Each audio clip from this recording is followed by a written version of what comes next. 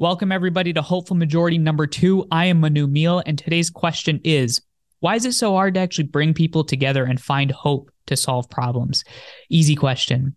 Every episode, 10 minutes, you and I have a conversation about answering that question. And in the next 50 minutes, I actually bring on a guest to have an honest, hard-hitting, and nuanced conversation. Today's guest is going to be Monica Guzman, senior fellow at Braver Angels and a fascinating author. If you missed last week's episode, remember that we come at you weekly, Apple, YouTube, Spotify, wherever you get your content, wherever you get your podcasts. And as always, before we get into it, I like to remind us, why are we actually here? We're here for one simple reason, and that is because people like you and I are willing to put aside our politics and our labels for a higher calling. And that higher calling is what I call the American experiment, an experiment in democracy that requires us to be open-minded, to listen to each other, to care about each other, to acknowledge each other's existence, because most importantly, we've got to build nuance and fight outrage, because that's how we solve our problems. Support the show. Let's get on with it.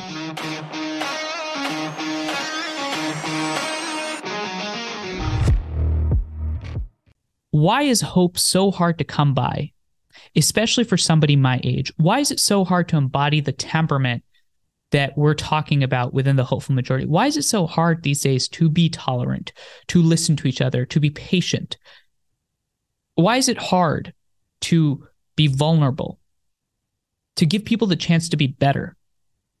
Not to score some political win, but just to advance our politics and our society and our democracy. I think there's 3 parts to answering this question. The first is life experience. I think how we grow up, where we grow up, during what times we grew up, has a huge impact on our temperament. Take somebody my age. I'm 24 years old. I was born in New Jersey. I lived in India for some time with my grandparents when my parents lived out in the US. Then I moved back, moved around every 2 years until high school, and then went to college and graduated in 2020. The 4 major events that had defined my lifetime. Now, I was born around 9/11. I graduated middle school during the Great Recession. I went to high school during the year that was 2016, that presidential election between Hillary Clinton and Donald Trump, and then graduated college in 2020 during the pandemic and the Capitol riots in 2021 and the Black Lives Matter protests in that summer. Not a great sample size of boundless progress and optimism and democracy. And I know some of the folks that are listening that are from older generations can relate to their lived experiences. You know, we're growing up at a time of tumult, of uncertainty, where people can't trust each other, where people are losing faith in institutions, where somebody my age doesn't necessarily understand what this democracy thing is or why it actually is effective or needed, because it seems like it's not working. You know, last spring, the Harvard Institute of Politics came out with a study. It'll be linked in the description, where it cites the fact that 38% of young people are demonstrating indifference towards democracy as an institution. But that doesn't surprise me.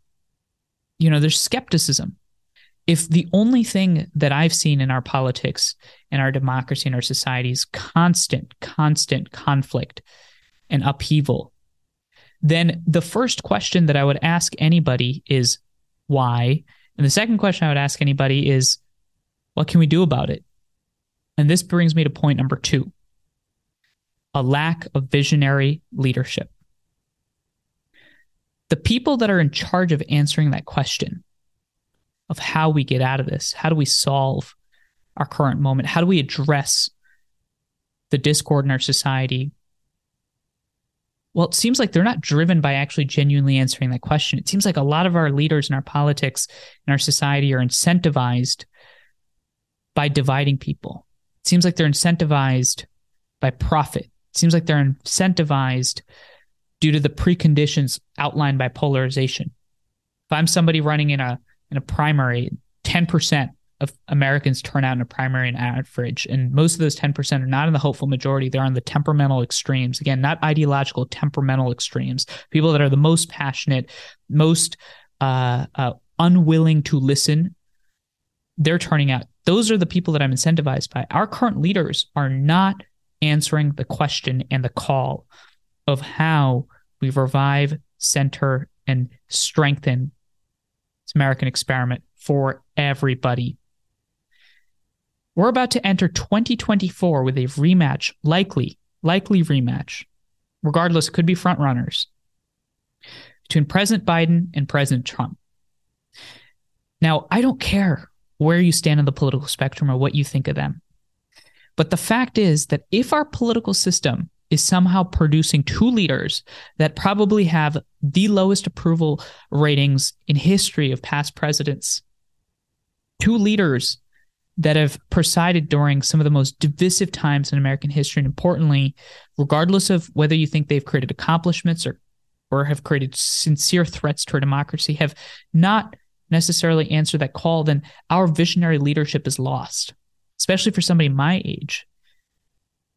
That's not a great recipe for faith, for hope, for having this temperament of patience and sitting back. And the third and final piece is that we lack a vision and an understanding of what it means to be American. It doesn't have to be the same answer for everybody, but there isn't that vision that ignites. There isn't this feeling of upbeat optimism. I'm going to throw out something bold. And that something bold is the fact that I think that most people in this country, most people, everybody in the hopeful majority, most people want freedom. Most people want justice. Most people want opportunity. Most people want equality. I know it sounds very naive to say, even misplaced optimism. It sounds like I'm on Mars. And yet, why do I deeply, deeply believe that? Why do I believe that most people are on the same page? The reason I believe that is because I talk to everyday Americans as much as I possibly can.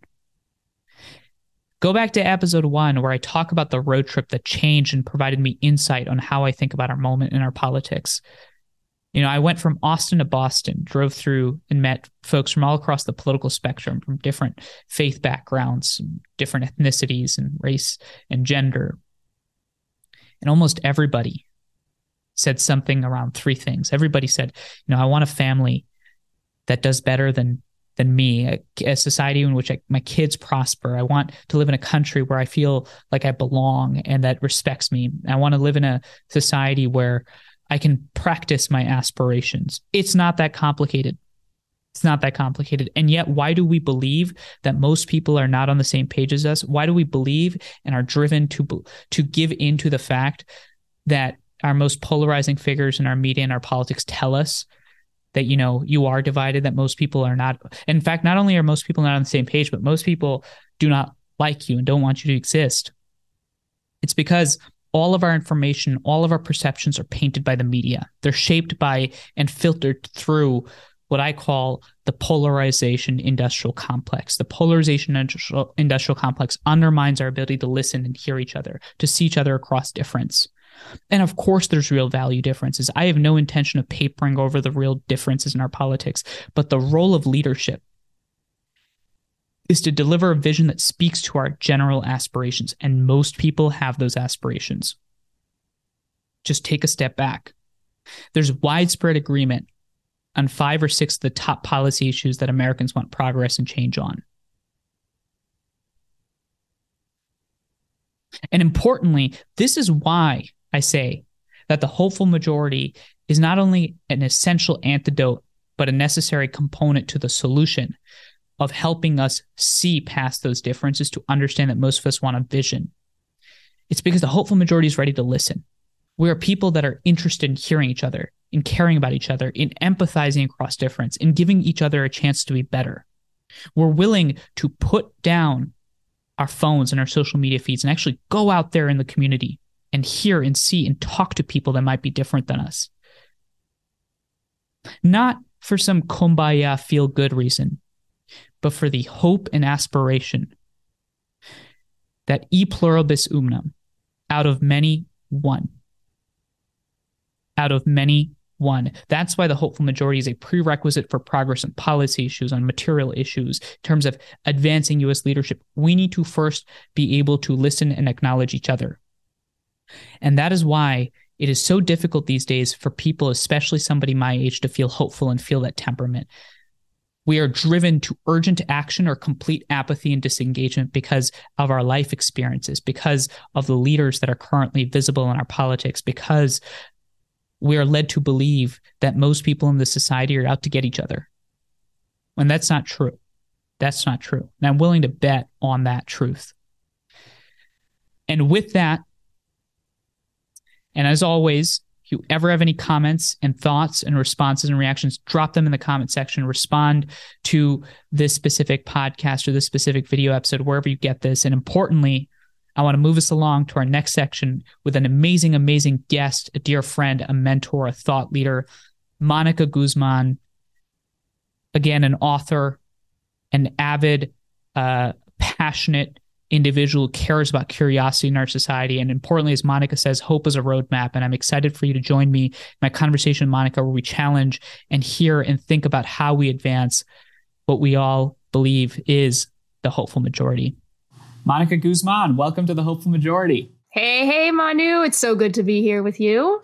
So, you know how I roll. And importantly, I have to say that it is the oddest thing to officially welcome you to something, because I feel like you and I have conversations about what we're going to talk about all the time. I know. I've lost count.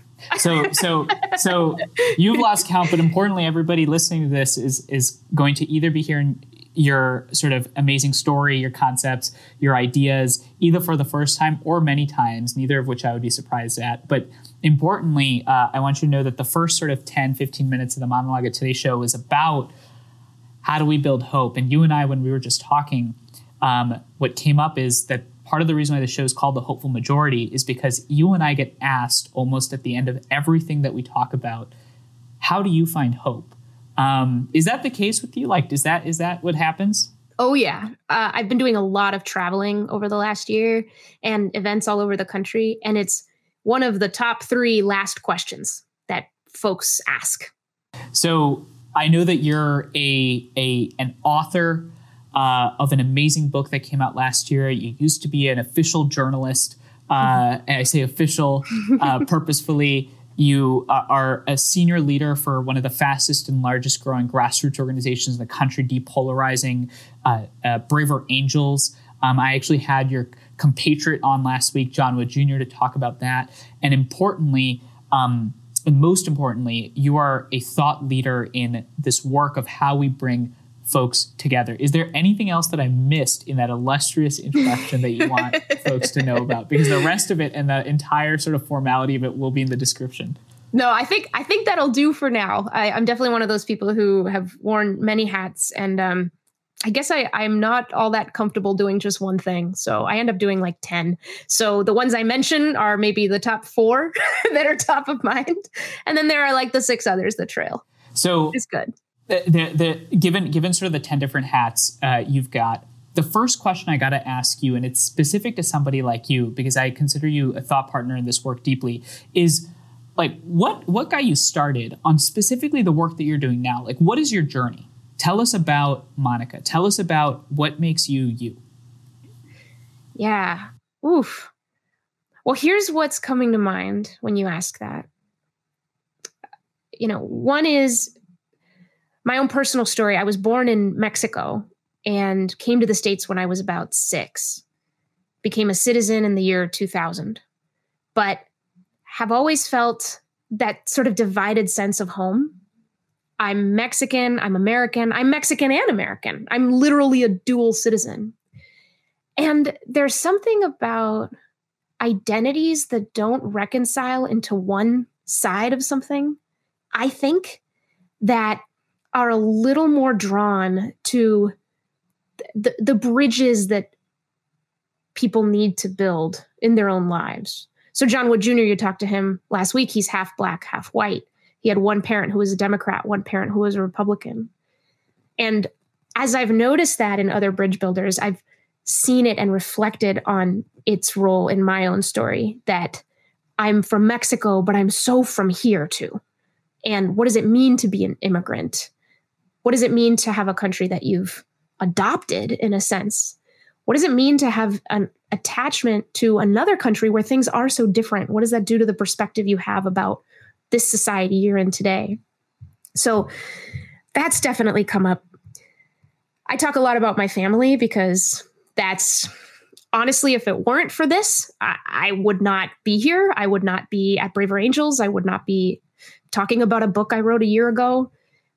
The fact that I come from a politically divided family of immigrants who became citizens and take very seriously our right to vote in this country, think about the contrast with Mexico all the time, but vote for two different parties. Me and my brother both vote Democrat pretty reliably. And my parents not only vote Republican, but voted twice for Trump with enthusiasm.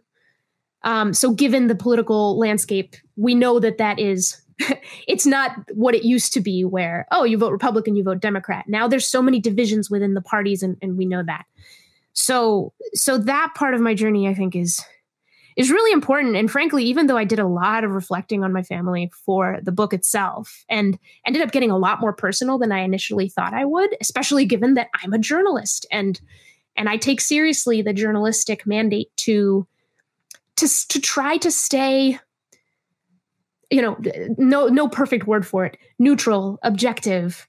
And so even just revealing my own politics in the book as a way of telling that story about my family was a challenge. But even though I did all that reflecting, I'm still reflecting on it now. I'm still thinking about it now. But the conversations my parents and I have had, but to finish the journey question, that personal story with my parents is all the arguments, all the fights that we've had about politics over all these years, how much more heated it got around the 2016 presidential election, how that really tested us, and yet how we were able to have a lot of conversations that left me, because I was the most angsty one, let's be honest. My parents were not all that freaked out by my support for Biden the way that I was freaked out about their support for Trump. But it left me in a place of understanding and illumination where I could say that if I were them, I would have voted for Trump too, where things added up to that degree, even though it was not agreement. So I want to there for now. I want to ask you something that you just said there, which is I want to hold on your family piece, because I know that that's something that a lot of us can relate on, those Thanksgiving dinners. Oh, that you must be no stranger to those. Nope. But here's what I got to ask you. You said, I wanted to see myself in the American experiment. I wanted to see myself in America. I just have to ask you, what does it mean for you to be American?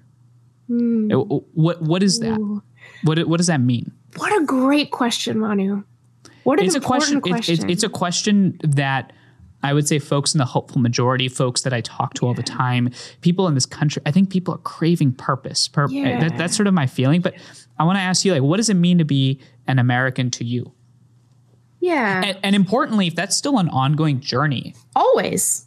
I don't see how it couldn't be. And that's part of what being American means to me, is that we are all on an ongoing journey. There are no final answers in America.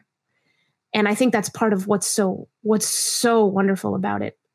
I have a lot of admiration for the principles that the founding fathers brought to the founding of this country. I have a lot of respect, and there's things in my life that echo a love of experimentation. And I think that America has been a leader in that.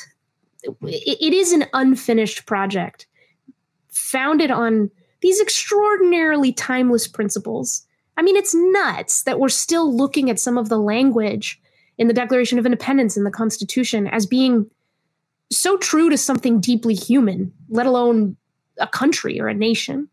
But the pursuit of happiness, like the right to pursue happiness, my goodness, what a cool thing. Can I ask you something on this? So the right to pursue happiness, what's fascinating about this is I was talking to somebody, so some of the most interesting conversations I've had, believe it or not, are in the Uber to the airport and from the airport. Yes. I know that's anybody that travels can relate to this. And this person was saying, he was from Afghanistan. He was one of the actual interpreters in Afghanistan that served the U.S. Army and now is out here in the U.S. And I asked him, I said, Omar, we were talking about America, and he said, America is the only country I think I know where I can come here and say that I'm American. There's very few places, I can't go to Germany and say that I'm German. That identity is specific to an ethnicity, to a people. But America seems to be this thing that we can all sort of keep a piece of, take of. With that flag that we see, it's something that it means something to each of us in a very unique and specific way, that it's a part of our identity. Do you feel that about America? Yes. Do you think that I definitely do. Yeah. Do you think that's unique to this place? Do.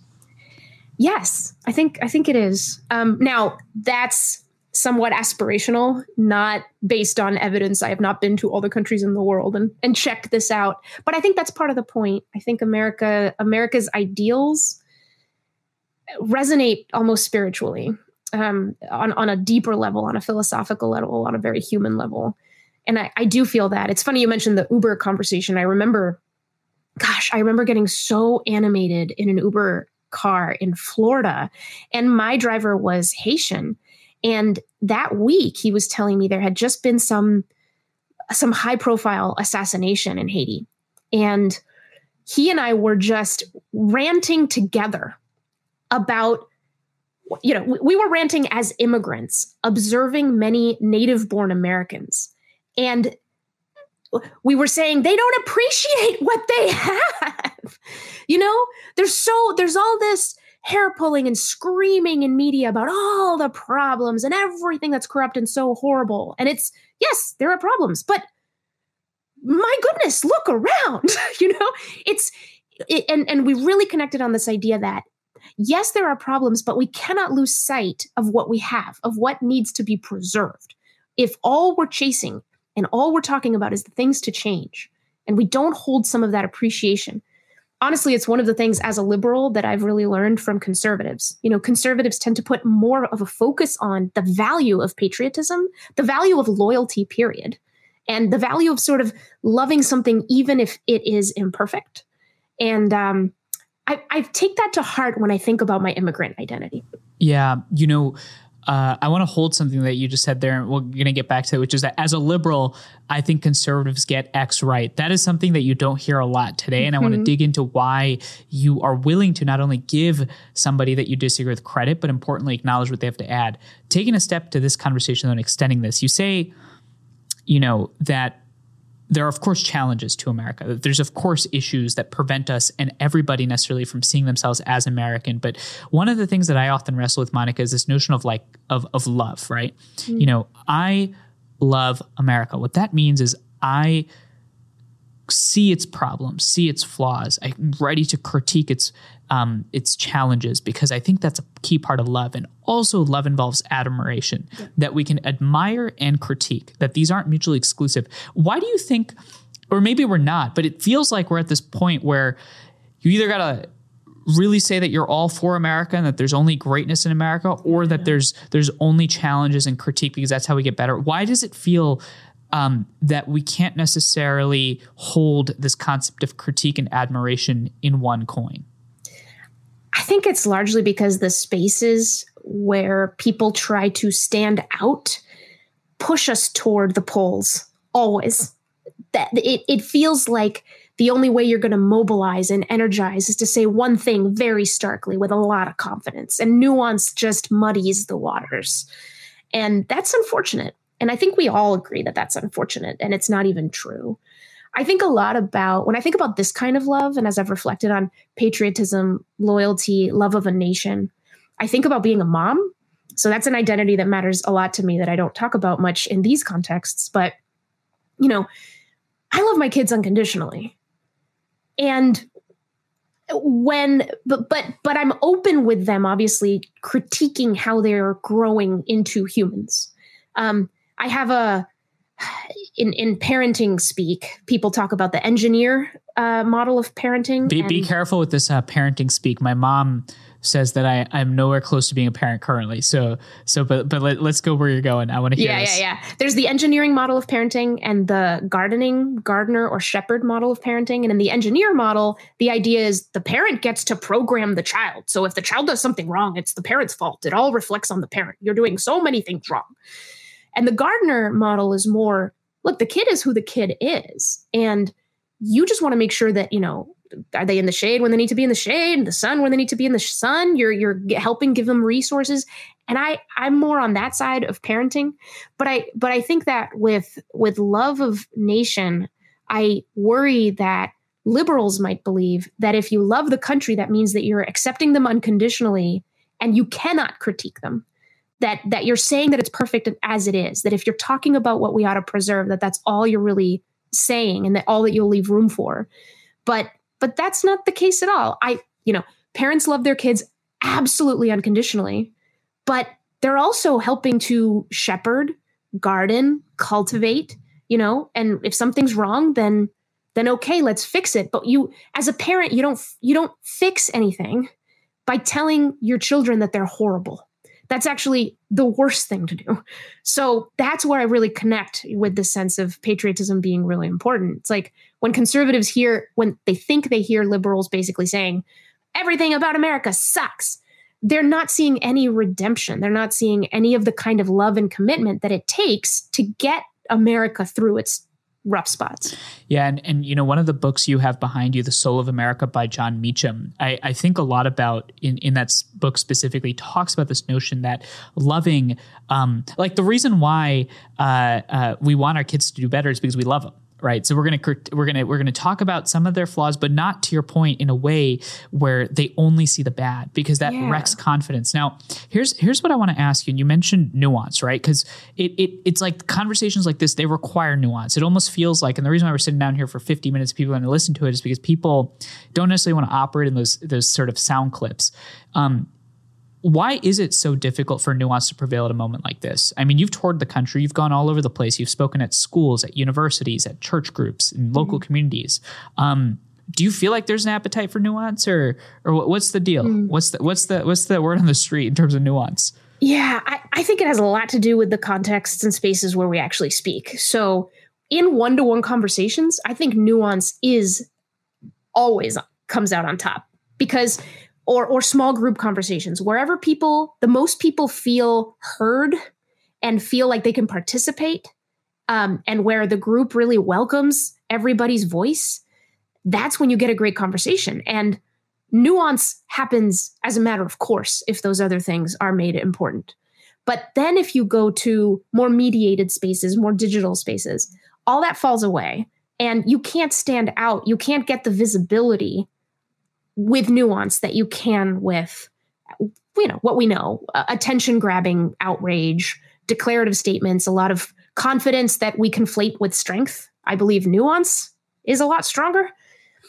So I think it's that. I think it has so much more to do with how the ratio leans so much more heavily toward these mediated spaces in the overall volume of our discourse.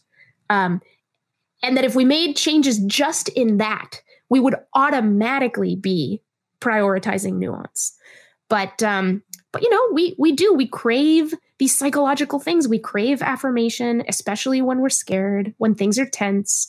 We crave, corroboration. We crave belonging. And it's much easier to belong to a group of people who think like us than it is to build belonging across lots of difference. But again, this is why I love being an American, because America has not given up on that. We put at the center of our DNA, we do have the hardest time building community out of the most diverse population you can imagine, but we're still in it. We're still pursuing it.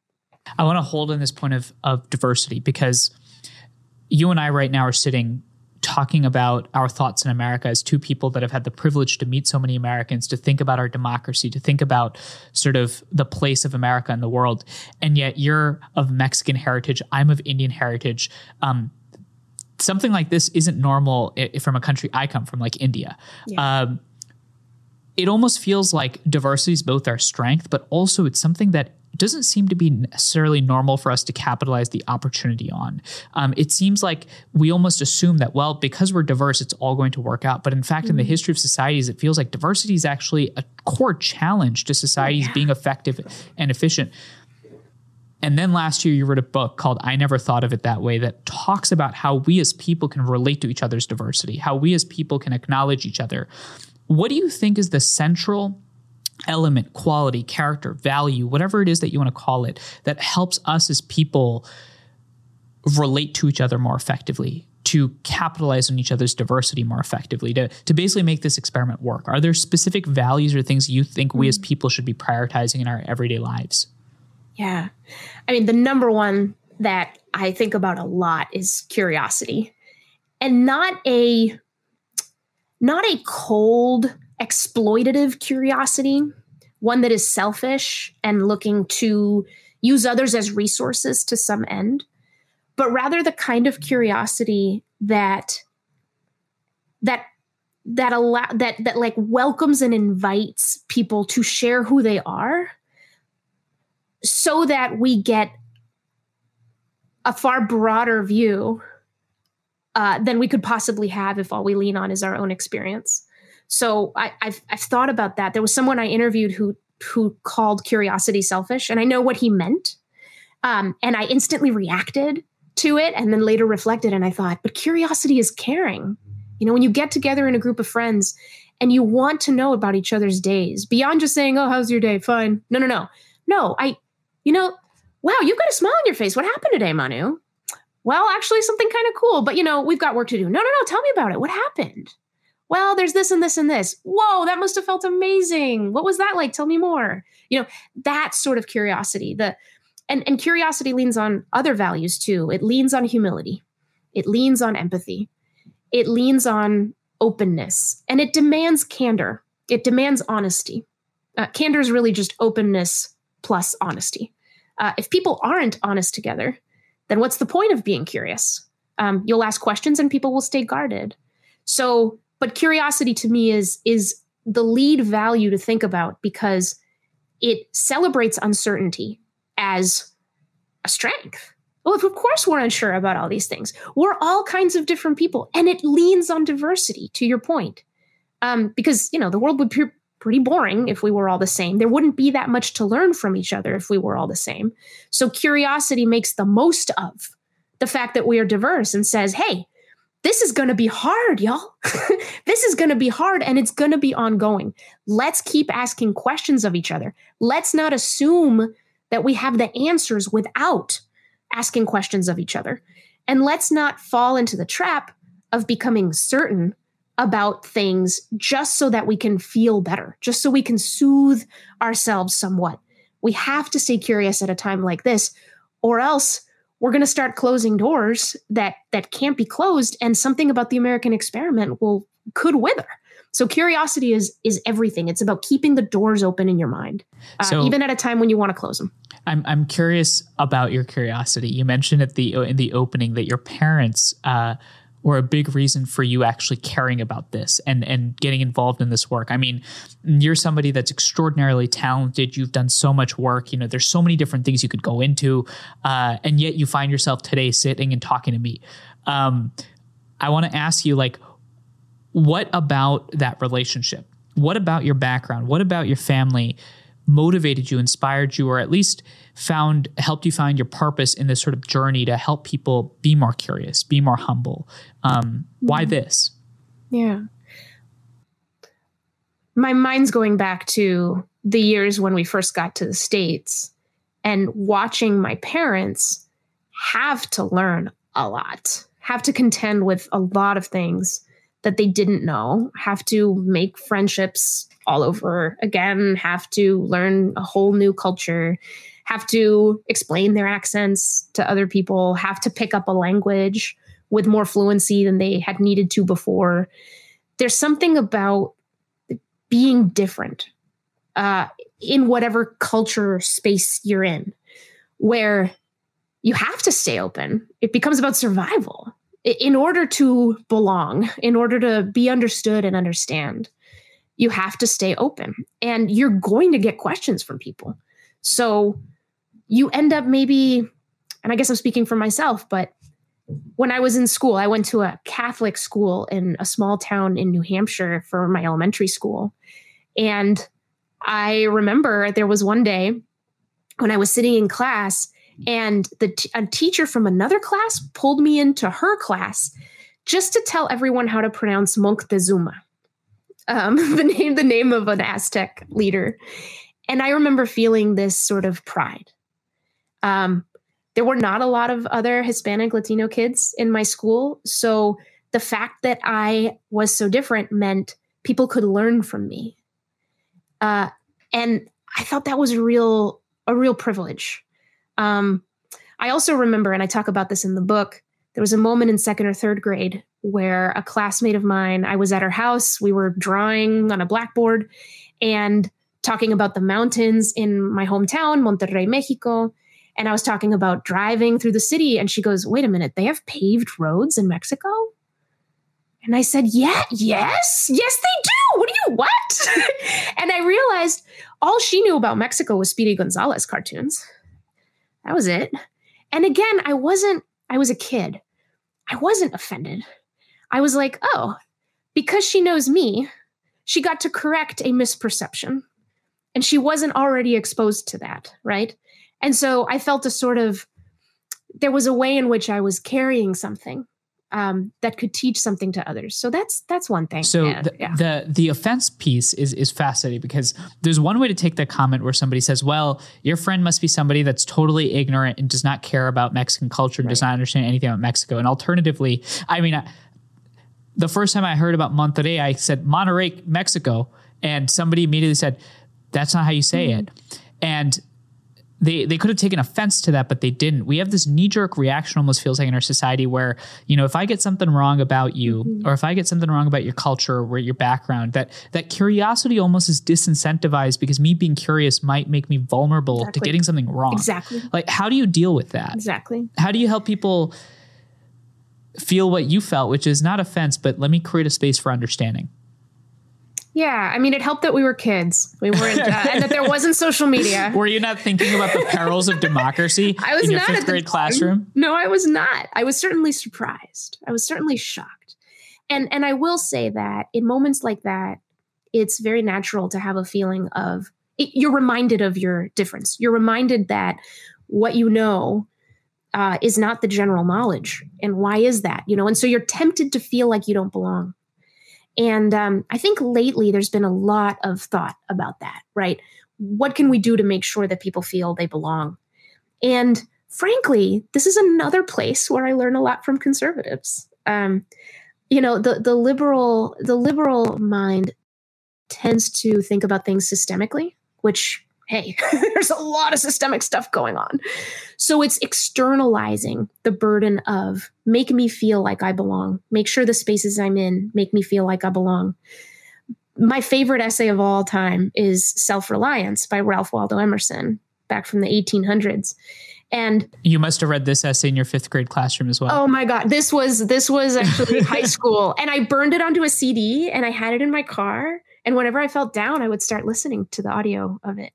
And it's basically saying that this question of belonging, I don't think we should externalize it.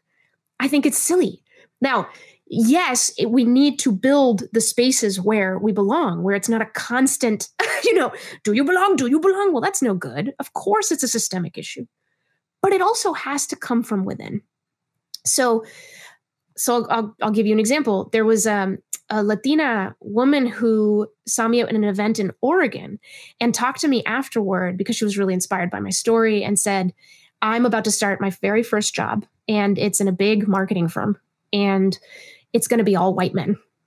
And I'm terrified. I don't think they're going to listen to me. Give me some advice.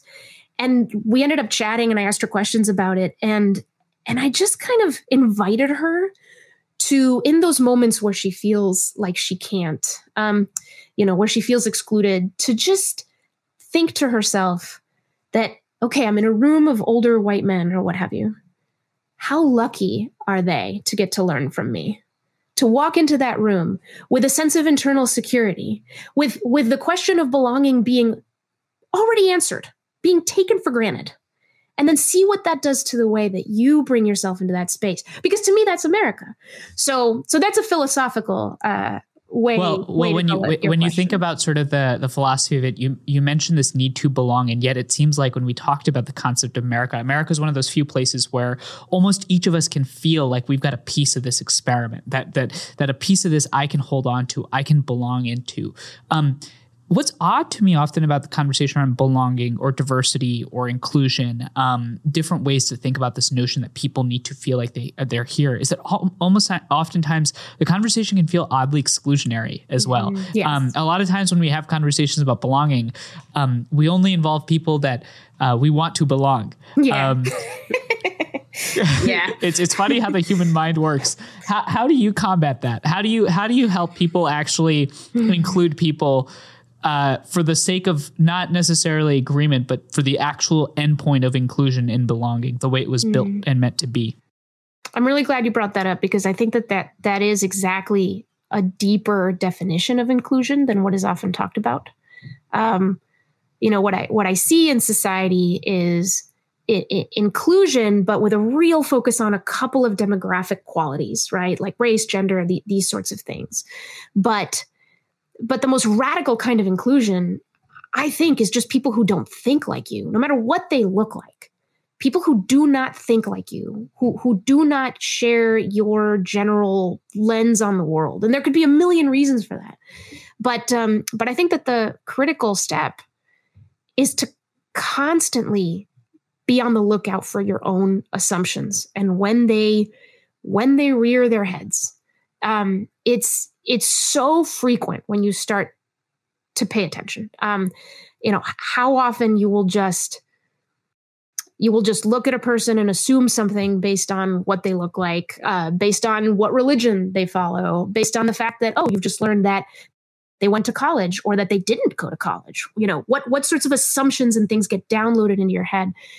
But I think that keeping all of that in a kind of state of suspension and actually saying, I don't know you until I talk to you.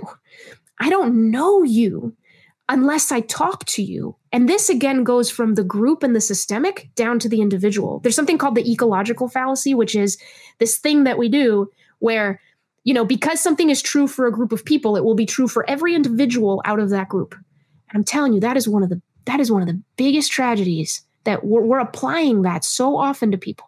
We do not know each other unless we know each other.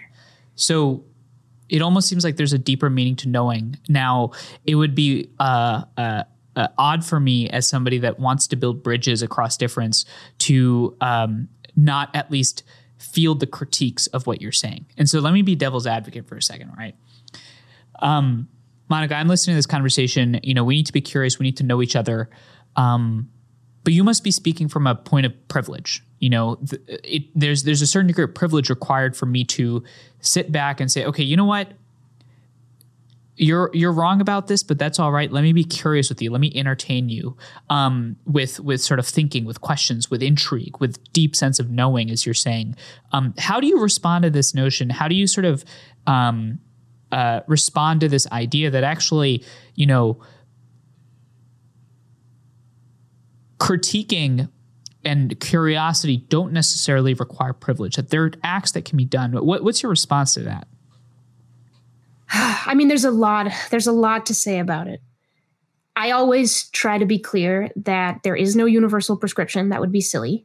There's no one script for any of these types of conversations. And there's no kind of kumbaya promised land at the end of every single engagement. So every person has to decide based on the relationship they have with the person that they're considering talking to, their own attachment to the topic at hand.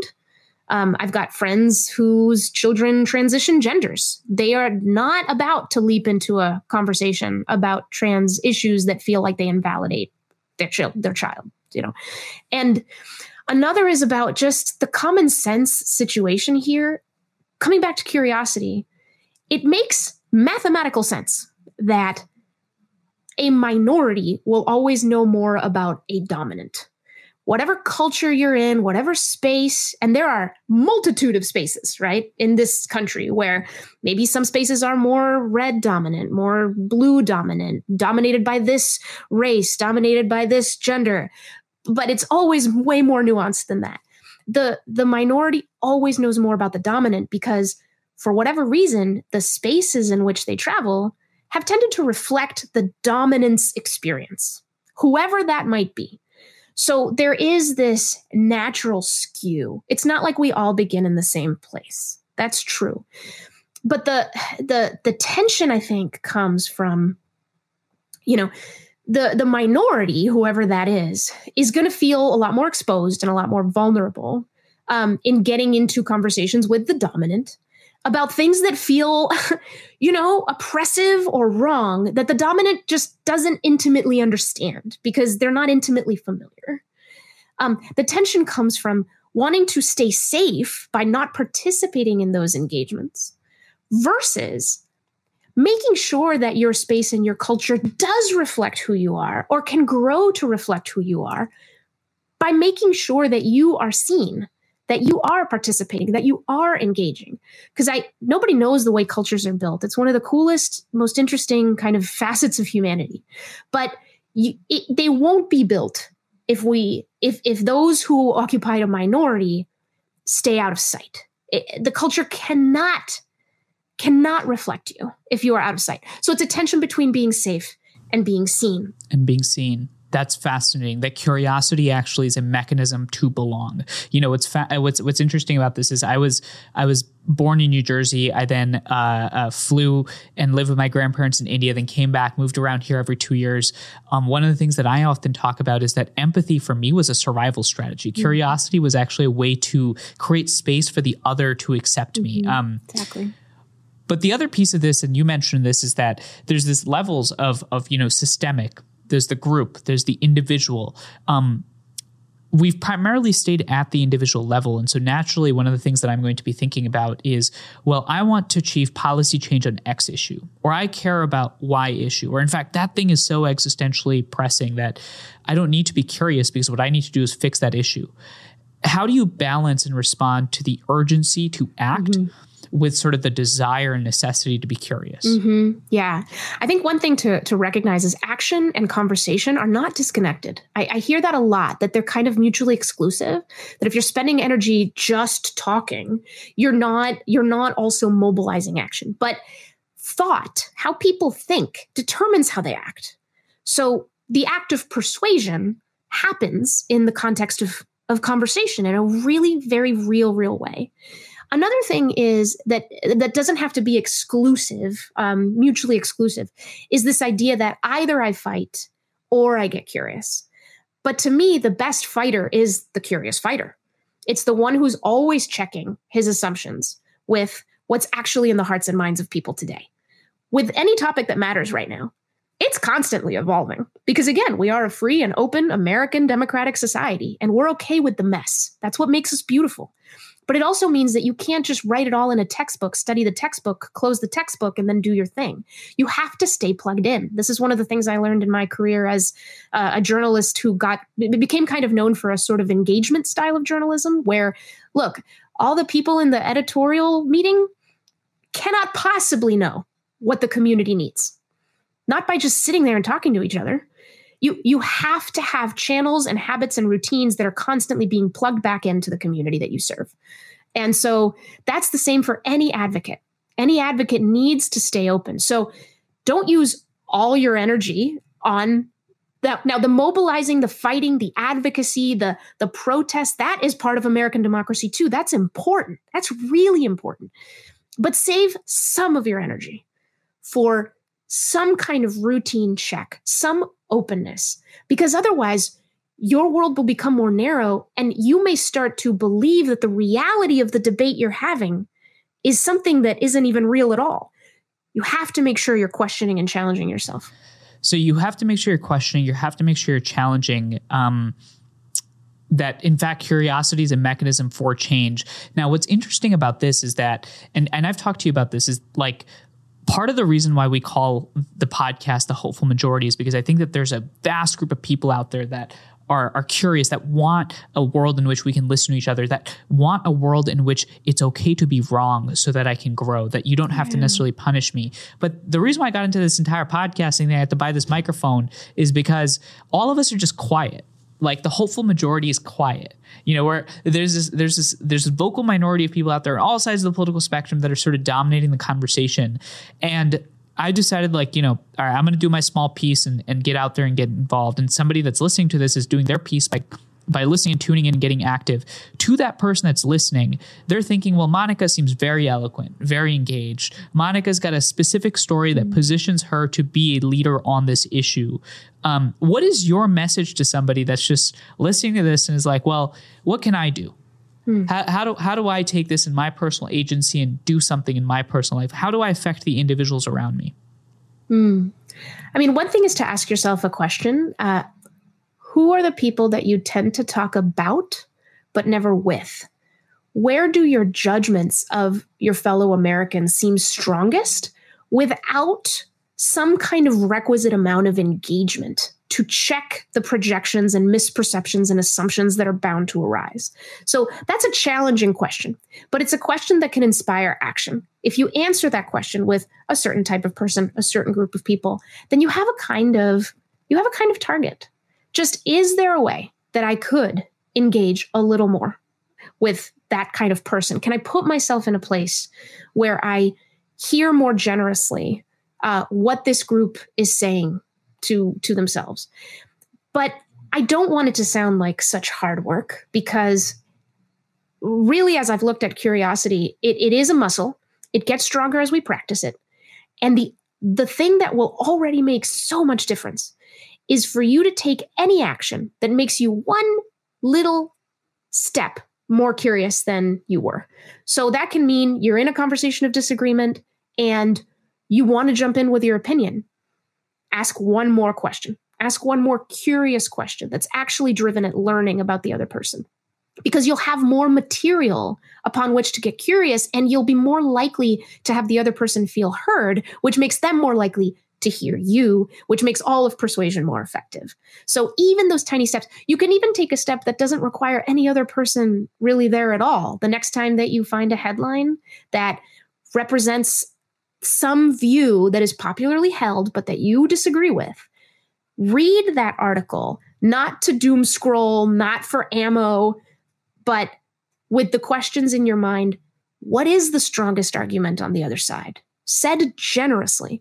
And then what are the deep down honest concerns that are animating this person's perspective, anger? You can even look behind the anger. Don't let anger get in your way. Let anger be data that somebody really cares about this if they're angry. Okay, what is it that they really care about? What do they want to preserve? Not just what do they hate? What do they love? Yeah. Is there ever a time to not be curious? Yeah, absolutely. I mean, when it's an individual thing.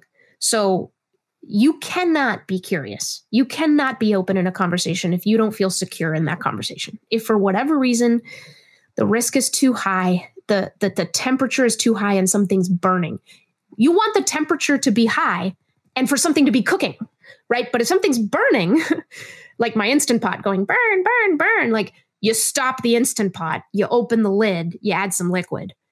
You get out of the conversation. I can't believe I just used a cooking analogy for the Instant Pot. That's the way that this stuff is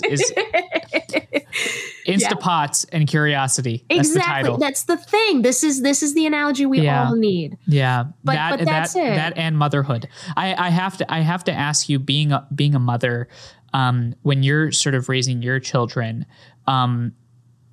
have you thought about curiosity with respect to them, and how have you sort of thought about inculcating this as a value? Because many of the people that are going to be listening to this conversation are going to be thinking, well, curiosity, it's one for me to be curious and I can help myself be curious. How do I help others be curious? How do you approach that as a mother? Yeah, modeling. You model curiosity as much as possible. I'm not perfect at this, but I try to do it as much as possible. When my kids have a situation, they've got something going on, the best thing I can do is try to ask them questions. Ask them questions to help them work through it. There are more answers and there's more wisdom inside their little hearts than I often think, especially when I'm upset with them. But it's so much stronger, right? When people find their own responses and are encouraged to ask questions. So that's important. And then when I hear them make judgments about their classmates or whatever it is that sound quite harsh, I'll just ask questions. How did you come to believe that? Have you considered alternative explanations for this thing or that thing? And I'll watch them sort of calm down, and then their creativity come back up.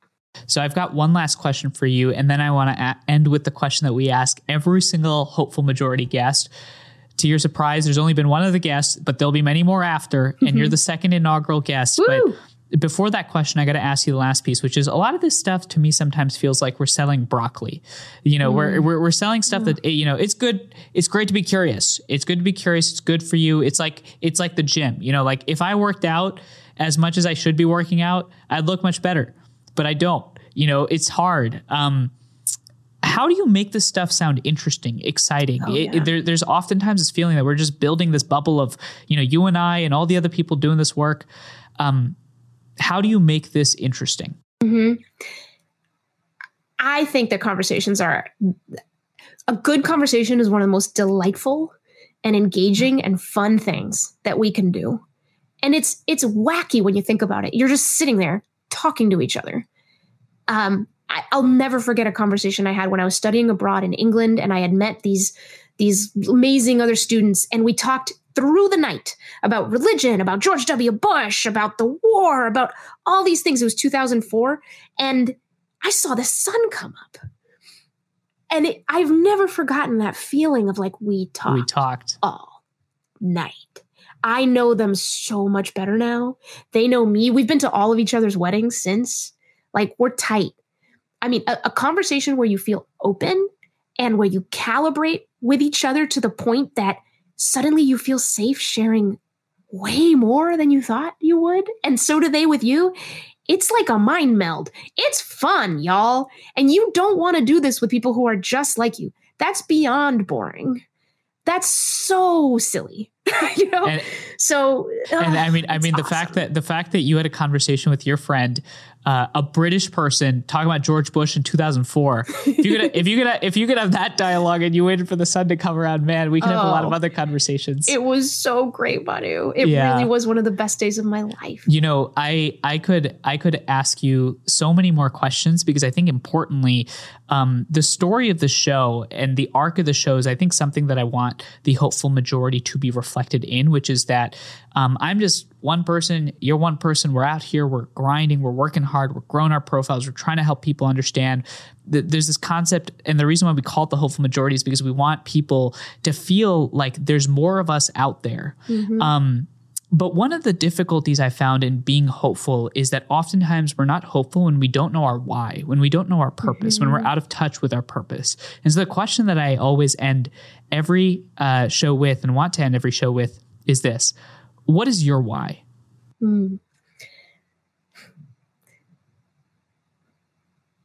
My why is that I want a world that sees itself. I think a stronger world is a world that sees itself, that isn't afraid to open its eyes wider, where we're able to be honest and we're able to accept each other for who we are. Not agree, but at least begin at a point of mutual acceptance when we can then argue, and we can argue well. So a world that sees itself, where understanding is not only possible, but probable and common and fun and interesting and enriching and illuminating, right? I think that that's more than probable in America. And and I think there's easier ways to do it than we think. A world that sees itself. I hope that many of the folks listening to this, I know they see and we see ourselves in the questions and curiosities that you're asking. I think importantly, what's fascinating, the story I always remember about our exchange was when I still am young, but when we first started Bridge USA, which was our freshman year, I remember hearing about this organization called Braver Angels. And then I remember a couple years after hearing about this person named Monica Guzman. And I thought, man, Monica not only tells stories really well, but I want to know what inspired and motivated her to get involved. And I think the more and more we can ask these questions, the better it is. Any last departing messages that you would like to provide those that are listening to the Hopeful Majority? I mean, I think hope is not naive. Hope is necessary. A lot of people think hope is just the belief that everything's fine and everything's going to be fine. No, like hope is a roadmap. Amanda Ripley wrote a great column in the Washington Post about this just recently. There's been research into hope and how required it is. We have to see the future that we know is there, and then we have to participate in it. We can't wait for institutions to figure it out as if we're not part of those institutions. We have to do it ourselves. Like start within you and then go into your circles and do not believe for a second that it's too small. Hope is a roadmap. Thank you, Monica Guzman, so much for your time as a friend, as somebody that I see as a mentor, as somebody that I see as a leader in this work, and importantly, somebody that I've learned a lot from. And more than that, if you've got any questions, any critiques from Monica, if you feel like there's something that you wanted me to ask, you let me know, because this conversation, most importantly, is about you. It's how do we get people like us to be more curious. Thank you, Monica, for your time, and thank you, everybody, for listening. Well, that's a wrap on Hopeful Majority number 2. Thank you so much for your time. Thank you to Monica Guzman. And most importantly, remember that we're building nuanced conversations and we're fighting outrage. So if you can like and subscribe on YouTube or leave a review on Apple and Spotify, it helps move our Hopeful Majority forward. And stay tuned, because next week we're coming at you again with another question. And that question is, how do we critique America and believe in America at the same time so that we can actually move our experiment forward? Jeremy Suri is going to be the guest. See you then.